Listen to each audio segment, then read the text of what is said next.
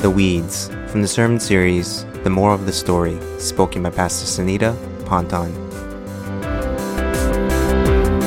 I do want to extend a thank you to all of you who participated in the open store in any way, but I want to send a special shout out to those who came and helped sort the clothes and the shoes and the toys and the household items in the office. If you came by the office at any point in the past 3 months, you saw it overwhelmed with stuff, good stuff. Everything you can imagine. And every now and then I would peek my head into the gray flex space and I would see a volunteer looking completely exasperated and overwhelmed by the amount of things that needed to be sorted. And I'm sure after speaking to many of you that you didn't feel like you were making a dent in the piles at all, but believe me, you did. And it was important. Many hands make light work. So thank you again. And as you can imagine, sorting was important to the success of the open store. We wanted people to be able to find what they needed. Clothing for a 6-month-old little girl, or for a 10-year-old little boy, or for a XXL man, or a size 10 woman. We wanted the experience to be simple and enjoyable for those who came, like stepping into a store. And so we separated by gender and then by size. And along the way, we made sure that the item was something worth giving away to someone else. Just because it's free, it doesn't mean that we want to give away something that's dirty or heavily used, right? So sorting was important. Weeding out the good, acceptable items from those that maybe because they were heavily soiled or stained or maybe too worn out, frankly, just needed to be trashed. It was difficult.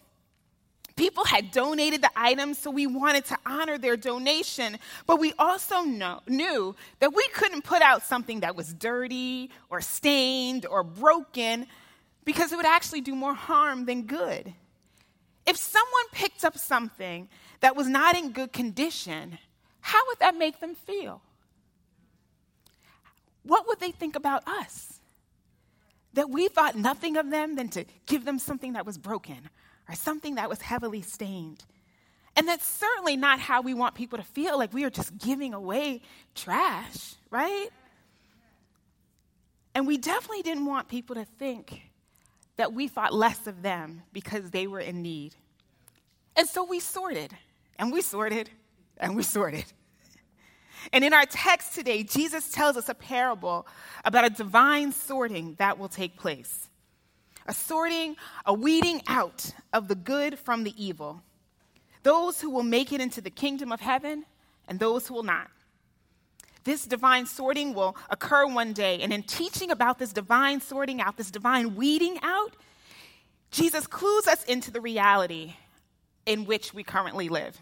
So if you have your Bibles, your mobile devices, if you're watching across the screen, turn with me to the Gospel of Matthew, chapter 13, verses 24 through 30, and then verses 36 through 43. Matthew, chapter 13, verses 24 through 30, and then 36 through 43.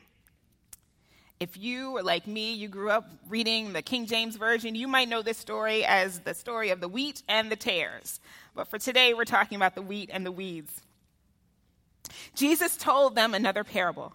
The kingdom of heaven is like a man who sowed good seed in his field. But while everyone was sleeping, his enemy came and sowed weeds among the wheat and went away. When the weeds sprouted and formed heads, then the weeds also appeared. The owner's servants came to him and said, "Sir, didn't you sow good seed in your field? Where then did the weeds come from?" "An enemy did this," he replied. The servants asked him, "Do you want us to go and pull them up?" "No," he answered, "because while you are pulling the weeds, you may uproot the wheat with them. Let both grow together until the harvest. At that time, I will tell the harvesters, first collect the weeds and tie them in bundles to be burned. Then gather the wheat and bring them into my barn." Verse 36. Then he left the crowd and went into the house. This is Jesus. His disciples came to him and said, "Explain to us the parable of the weeds in the field." He answered, "The one who sowed the good seed is the Son of Man. The field is the world, and the good seed stands for the people of the kingdom. The weeds are the people of the evil one, and the enemy who sows them is the devil. The harvest is the end of the age, and the harvesters are angels. As the weeds are pulled up and burned in the fire, so it will be at the end of the age. The Son of Man will send out his angels, and they will weed out of his kingdom everything that causes sin and all who do evil. They will throw them into a burning furnace where there will be weeping and gnashing of teeth. Then the righteous will shine like the sun in the kingdom of their Father. Whoever has ears, let them hear. We are continuing in our series called The Moral of the Story, which began last week with Pastor Doug, and we're looking at the parables of Jesus in the book of Matthew.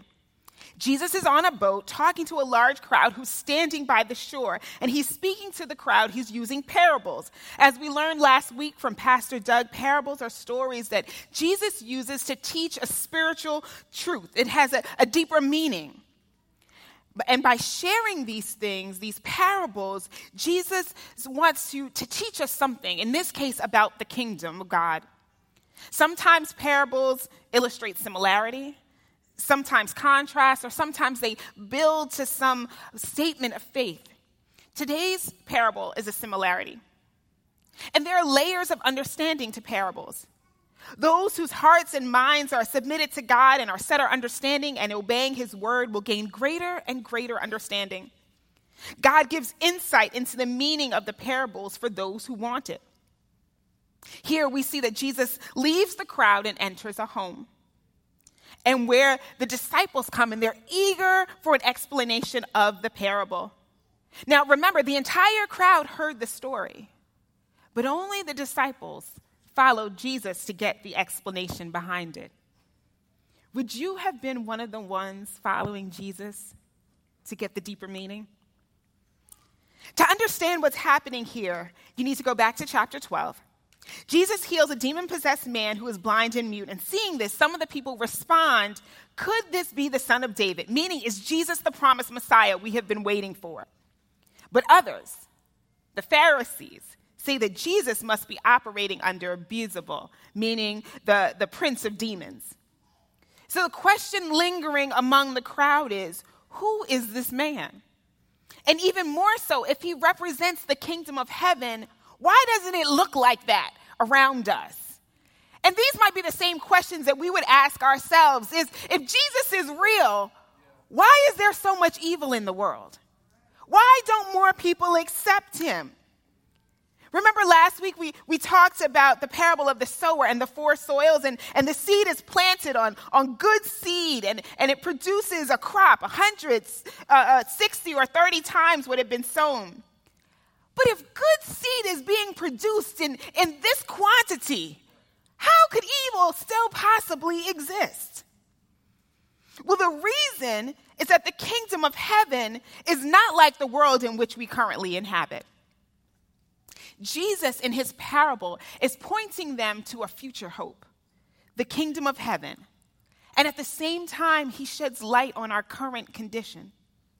So there are three realities that Jesus teaches us from this parable that will help us navigate the world containing both good and evil until we get to the kingdom of heaven. Reality number one: God sows, and so does the enemy. God sows, and so does the enemy. Look at verses 24 through 26, and then 37 through 39. Jesus told them another parable. The kingdom of heaven is like a man who sowed good seed in his field. But while everyone was sleeping, his enemy came and sowed seeds among the wheat and went away. When the wheat sprouted and formed heads, then the weeds also appeared. And then verse 37. He answered, "The one who sowed the good seed is the Son of Man. The field is the world, and the good seed stands for the people of the kingdom. The weeds are the people of the evil one, and the enemy who sows them is the devil. The harvest is the end of the age, and the harvesters are angels." Jesus tells us that the farmer represents the Son of Man, Jesus, and the field represents the world. Jesus sows good seed into the world, just like the farmer sows good seed into the soil. The seed is to produce wheat. We are the seeds. We are the wheat. Those of us who not only believe in God, but actively seek to do his will, we are the wheat. We are the children of the kingdom. But God is not the only one sowing. There is an enemy, and he's planting too. He's planting weeds among us. The Bible says that the weeds are the children of the evil one and anything that causes sin in the world. And Satan plants the weeds alongside of the wheat. He never sows off in a corner. Instead, he plants side by side with the children of God. He is hoping for destruction. He is hoping that the weeds will choke out the roots of the wheat. Jesus is telling us that this world is corrupted, that God is planting good seed and the enemy is planting weeds. The weeds are the causes of sin in the world and those who do evil. On a macro level, the weeds are any obstacles that come against the kingdom of heaven. That could be sin or death or war or even earthquakes that cause massive destruction and loss of life. What we're seeing in Afghanistan, violence and threats and civil unrest and the oppression of women, that is weeds. Those are weeds on a large global scale. But weeds are also among us as people. People who practice evil. People who intentionally cause harm or strife or division. This could be a mass murderer, or it could be a person who lies about you on your job. Evil people operating alongside of us. And sadly, sometimes even within the church. These are weeds. But if we go much deeper, we will find that weeds don't just live among us, but they live within us. Weeds exist in our hearts. God plants faith, the enemy plants fear. God plants love, the enemy plants hatred. God plants peace, the enemy plants chaos. Sin and evil are so insidious that we find it everywhere, even inside of us. That's Satan's plan. Wherever God's seed is planted, you can be sure that the enemy has planted as well. So know this, pastors, ministry leaders, teachers, even parents, even though you sow good seed, it doesn't mean that there won't be some weeds among your good wheat. As much as you pour into the people you are discipling or ministering to or teaching, or even the very children who live in your home, there are influences beyond yours and beyond your control. You did all that you could to raise your child well. You brought them to church. They were involved in student ministries. You gave them everything they needed to do well in this world. You taught them to love Jesus, and still they strayed away.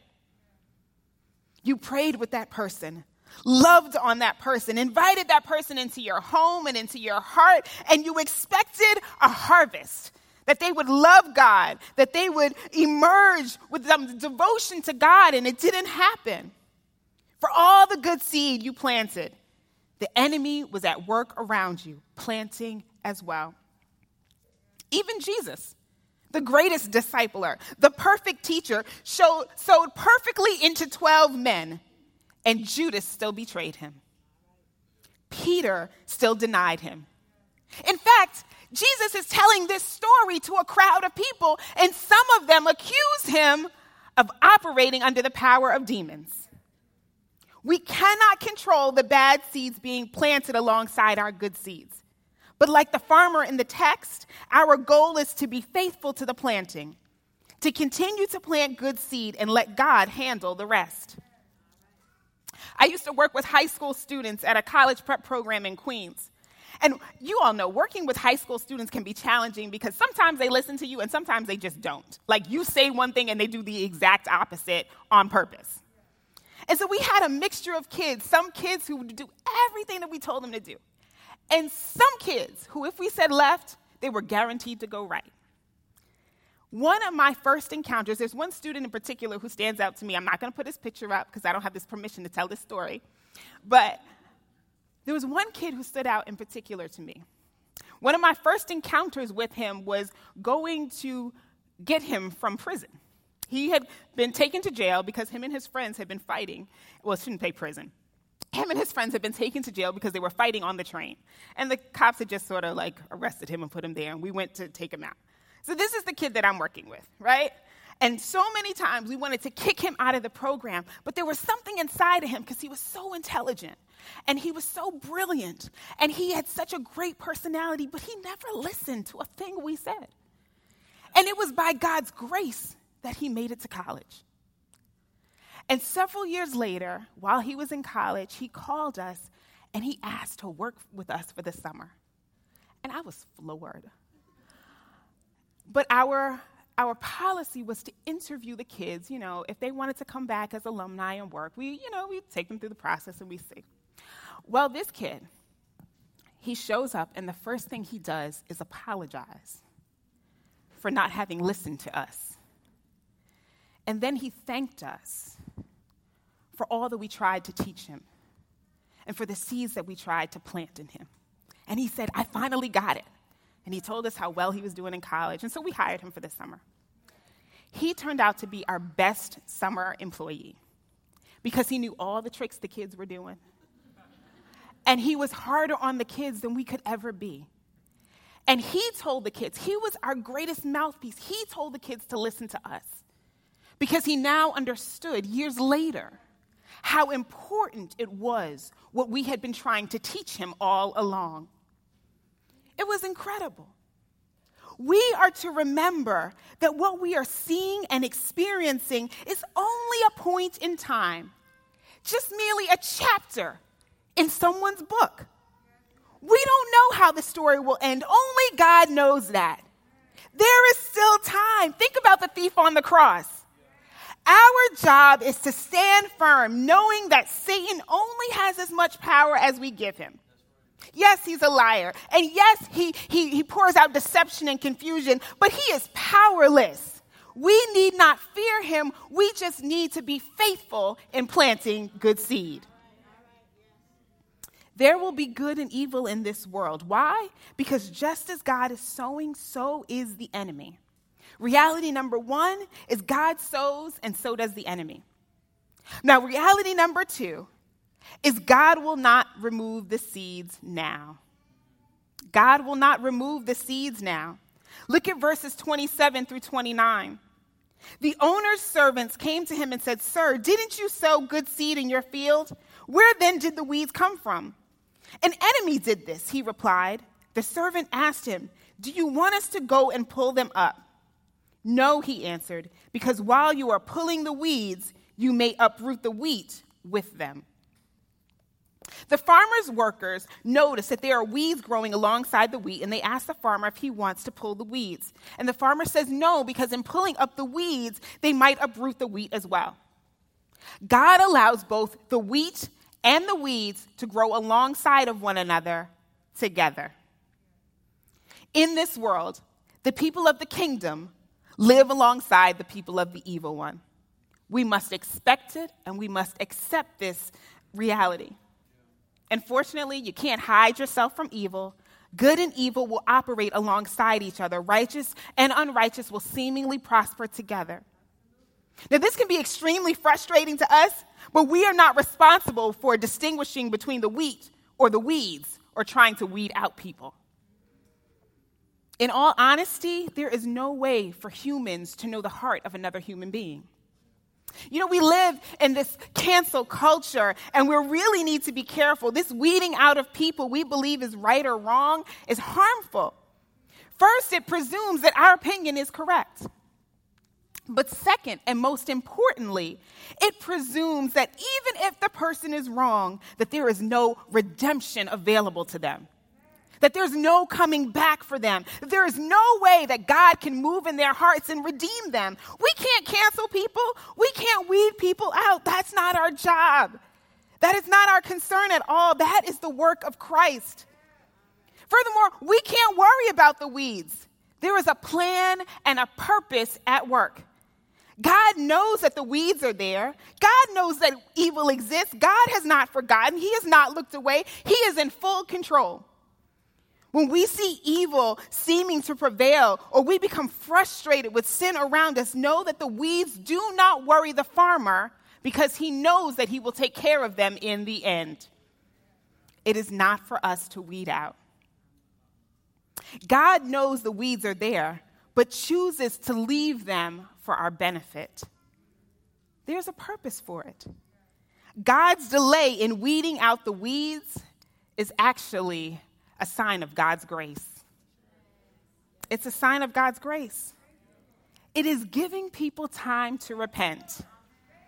2 Peter chapter 3, verse 9 reminds us, the Lord is not slow in keeping his promise, as some understand slowness. Instead, he is patient with you, not wanting anyone to perish, but everyone to come to repentance. There are still people who need to be saved. There are still people who need to be brought into a loving relationship with Jesus Christ. God is giving time for the unbelieving and the unfaithful and the unrepentant to come back to him. He is giving time for them to stop rejecting his message and turn their lives over to him. And if that is you, the time is now. But even for those of us who are in relationship with Christ, we still need to be grateful for God's grace in holding off the weeding process. You see, the weed Jesus is referring to in the text is a type of weed called darnel. It looks like wheat when it is a young plant, but only later, after it has grown, is it distinguishable from the wheat. It's only after it has borne fruit that one can tell it apart. Wheat produces this brownish yellow seed, and this darnel produces a gray seed. Only time reveals the difference. So in the beginning, when the plant is still budding or still very young, it's hard to tell the wheat from the weeds. The plant is still developing. It's too early to pluck out the weeds when the plant is still forming. There are too many unknown factors. Will this be wheat or will this be a weed? The same is true for us. Most of us didn't become committed Christians overnight. Most of us endured a process. We grew over time. And aren't you glad that God didn't pluck you up out of the ground, out of the earth, while you were still a young plant, while you were still a young Christian, while you were still forming, while you were still deciding if you would commit your life to Jesus or not, while you were still living a life of sin, while you were still sleeping around, while you had a hard heart. Aren't you glad that God didn't pull you out at that moment? I am so glad that God did not weed me out when I was still wrestling with him, when I still had this mean spirit in me, when I was still selfish and self-centered. I'm so grateful for God's grace. That when I was more concerned about the opinions of others than of God, that he didn't pull me out at that time. We need to praise God that he didn't pluck us out then. And some of us need to praise God that he hasn't plucked us out today because there is still so much work left to be done in us.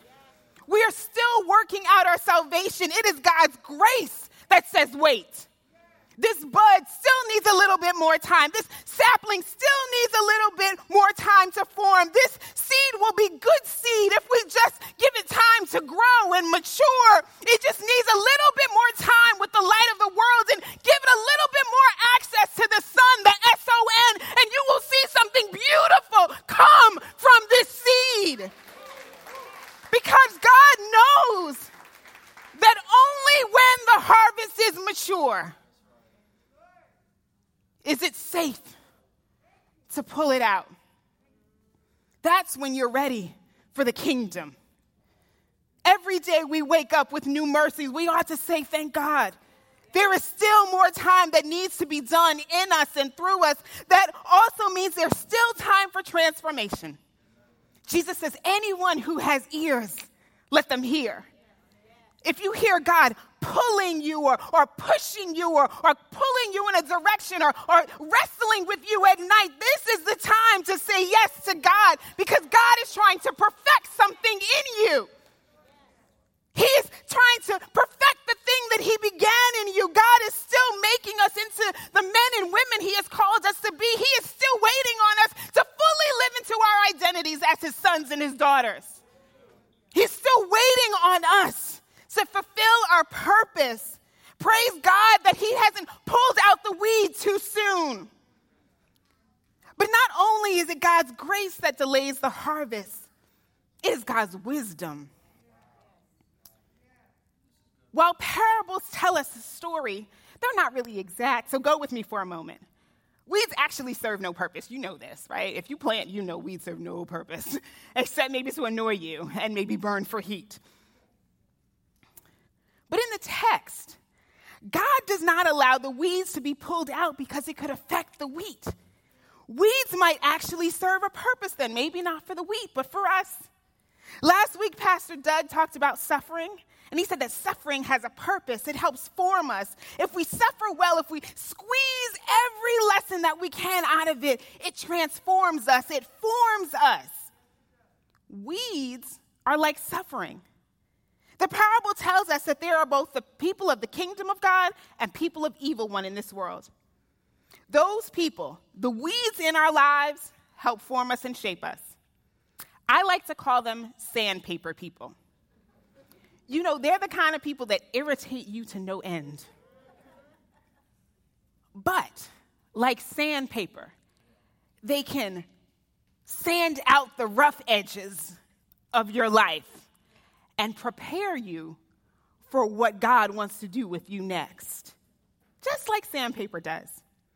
And in his infinite wisdom, God knows not to remove all the weeds from our lives. If he did, it would affect us too much. We wouldn't grow. We wouldn't change. We wouldn't be transformed. A few months ago, I received a text message from a man who does a lot of community work in Inglewood.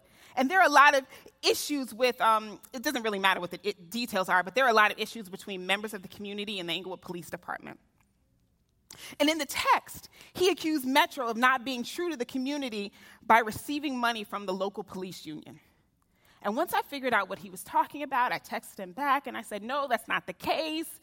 That's not at all what happened. And I said, hey, I'm going to see you later. Let's talk about it then. And he agreed.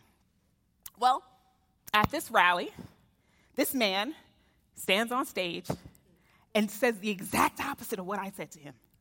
He attempts to call out Metro for not being committed to the community because we had accepted money from this local police union and we couldn't be trusted.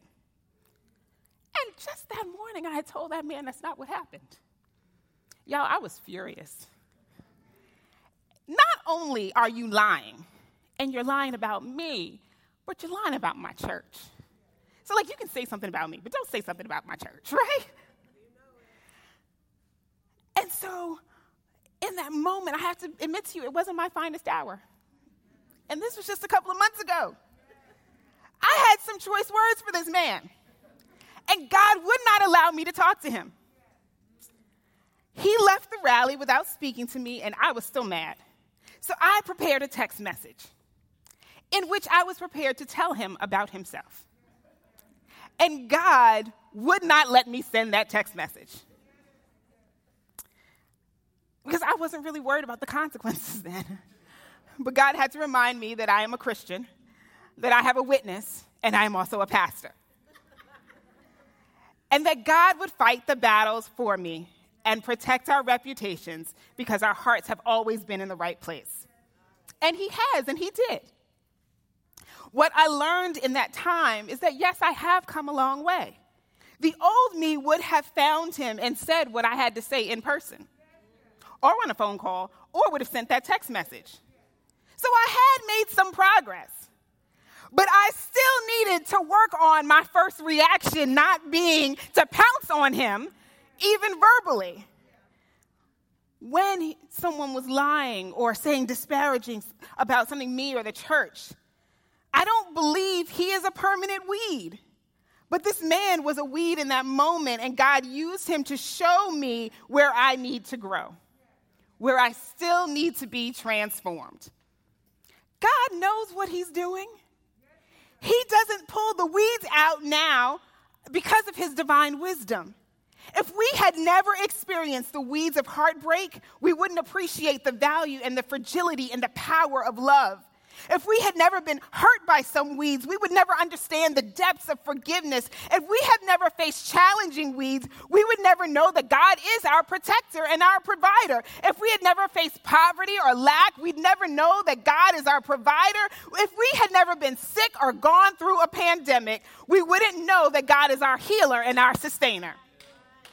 Now, am I saying that God places these things in our lives intentionally? Absolutely not. But does God use these things to transform us and form us? Completely.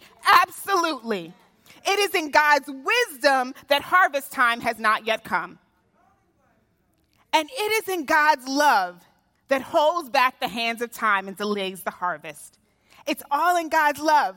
The farmer tells the workers not to pull the weeds because in doing so, he may hurt the wheat as well. Now, do you notice that the workers are concerned about the weeds, but the farmer is concerned about the wheat? That's where you say amen. Because while the world is concerned about the weeds, God is concerned about the wheat. God is concerned about you. God is looking at you. God is paying attention to you. God loves you and he cares for you. He wants to make sure that you flourish and thrive. It is in God's love that he won't pull the weeds out too soon, because in doing so, it might actually harm the wheat. It may not seem like the rational thing to do. It may not even seem like the loving thing to do, but the delay is for our good out of God's divine love. It is a demonstration of his love for us. So reality number one is God sows and so does the enemy. Reality number two is God will not remove the weeds now. And reality number three is God will remove the weeds at the end of the age. He will remove the weeds at the end of the age. Look at verse 30 and then verses 40 through 43. Let both grow together until the harvest. At that time, I will tell the harvesters, first collect the weeds and tie them in bundles to be burned. Then gather the wheat and bring them into my barn. Verse 40, as the weeds are pulled out and burned in the fire, so it will be at the end of the age. The Son of Man will send out his angels, and they will weed out of his kingdom everything that causes sin and all who do evil. They will throw them into the blazing furnace, where there will be weeping and gnashing of teeth. Then the righteous will shine like the sun in the kingdom of their Father. Whoever has ears, let them hear. It has not happened yet, but it will happen. There will be a reckoning, a sorting out, a weeding out. When harvest time comes, the farmer will instruct his workers to collect the weeds, bundle them up, and burn them. The wheat will be taken into the barn. Likewise, at the end of the age, when Christ comes, Christ will instruct his angels to weed out of the kingdom anything that causes sin and all who do evil. Creation will be purged of all evil through judgment, and there will be a recreation of the universe at the end of the age. This is the final judgment, that all things will reach their goal and their end. We call it their telos. The evildoers will be thrown into hell. The righteous will live with the Father in eternity. God says there will be a harvest time, and that harvest time is his final judgment. The harvest is at the end of the age, and only God knows when that will happen. God allows the wheat and the weeds, the righteous and the unrighteous, to coexist in this age, but he will eventually separate them. The causes of sin and evildoers will finally be gathered up. We will all be judged, and those who do evil will be thrown into the blazing furnace, where there will be weeping and gnashing of teeth. Now, because of this language, many assume that hell is this large pit somewhere down there where there's fire and brimstone. And perhaps it is. I've never been there. I have no plans of going there. But when Jesus talks about a place where there will be weeping and gnashing of teeth, he is describing the agony and despair that follows eternal separation from God. The Bible describes it as a large chasm that cannot be overcome. It is a permanent condition of separation from the God of all love and the God of all life. Whether it's hot or not, it really doesn't matter, because what hell is separation from God for all of eternity. This is a warning to the weeds, but it's hope for the wheat. Now, many of you are uncomfortable with the talk of judgment because it implies that God has a standard, and it's absolute. In a world where everything is relative, the notion that you have to make a decision and that decision has consequences for eternity can seem harsh. I remember growing up, and it seems like all the sermons were about fire and brimstone. And then the pendulum swung in the other direction, and they were all about love and grace. Yes, but we need to understand both. There is immense love and grace found in our Heavenly Father. And there is also justice and judgment. They are not mutually exclusive. They are both true. But the key is that it is God's judgment, not man's. God judges in perfect righteousness, and he has given us the option to choose him. It's not coercion or a fear tactic. It's a reality that there will be a final reckoning, but God loves you too much to leave you in the dark about it. He loves you too much not to give you a chance to respond to his love. He loves you too much not to give you an opportunity to choose him now and for all of eternity. Whoever has ears, let them hear. A weeding out is taking place. In some ways, it's already beginning. Those who hear and understand the word and those who don't. And in the final judgment, people of the kingdom will spend eternity in heaven, and people of the evil one will spend eternity in hell, forever separated from God. Jesus will make that perfect separation.